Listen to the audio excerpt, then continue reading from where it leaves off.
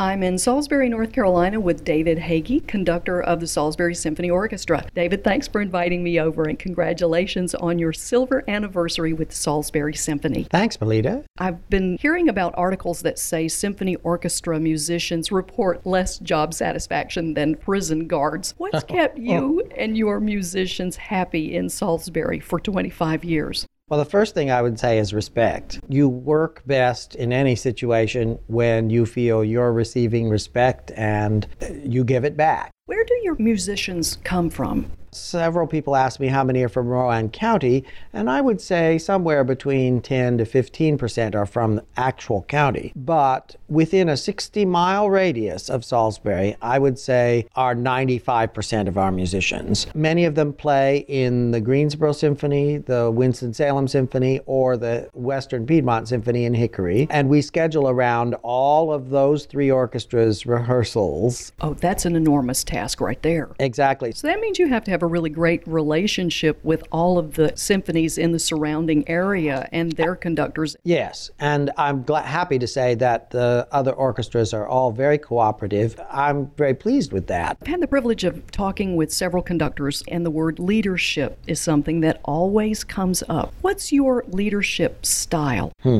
Be prepared. You don't stand in front of 80 people who have been trained on their instruments and in music for 20 to 30 years and even dare think it's appropriate for you to tell them how to play something unless you really try to prepare as well as you can to know what's there. Second, you respect, again, what they have accomplished and their ideas. You listen. How did you transition from being a violinist to becoming a conductor? Well, I actually didn't begin as a violinist. I wanted to be a pianist. I really, really wanted to be a pianist. But there was a violin in my grandmother's closet. Due to some very encouraging teachers in a school system that I will tout, I could list 30 ways in which the Indianapolis public school system made me a professional musician from a family of no music, no record player, no piano, no anything. I am a product of the Indianapolis public schools. What other conductors have influenced your development as a professional? Well, the two that are my primary mentors, Thomas Brachetti was the associate conductor of the Indianapolis Symphony during my junior high and high school years. He became my composition teacher in my senior year and asked at that point for one of my compositions to be performed by the Indianapolis Symphony. And I got to conduct them 16 times in educational concerts with my own piece. What did that feel like the first time you heard one of your own compositions played by a symphony? You know, it was remarkable. Now, how about later on, Otto Werner Müller? He was the other major influence in my conducting life. He was the teacher at Yale University at the time. He was a very tall Teutonic teacher, teaching over me. When I was on the podium at 6'8", he would put his arms over me and show, no, like this. And I learned a great deal from him about long line and how pieces can hold an audience's attention. And the two, one, the Italian versus the German approaches, I have been so thankful for this incredibly diverse training from two incredible masters. Diverse and balanced at the same time. Yes, exactly.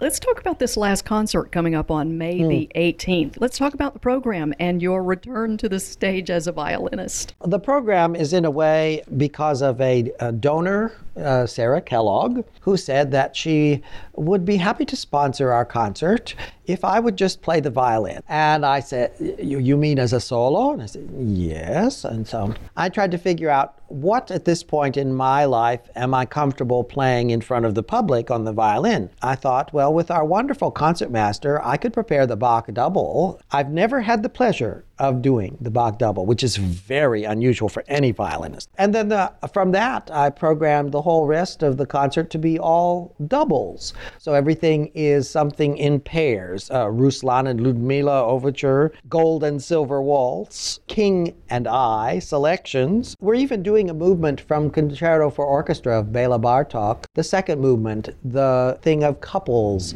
where each of the instruments is featured in twos. And then I got carried away play, and I even have two pieces that are for threes. So we're featuring our 3 bassoons and our 3 trumpets. From what I've seen and from what I've read, you get carried away quite a bit.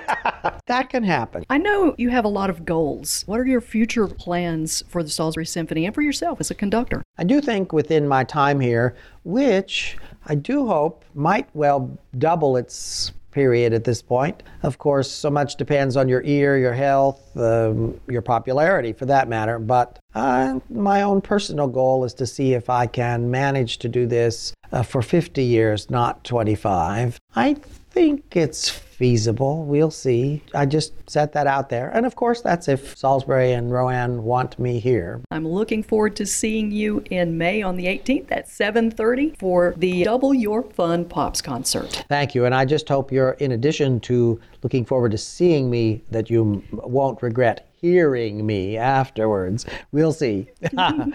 Thank you.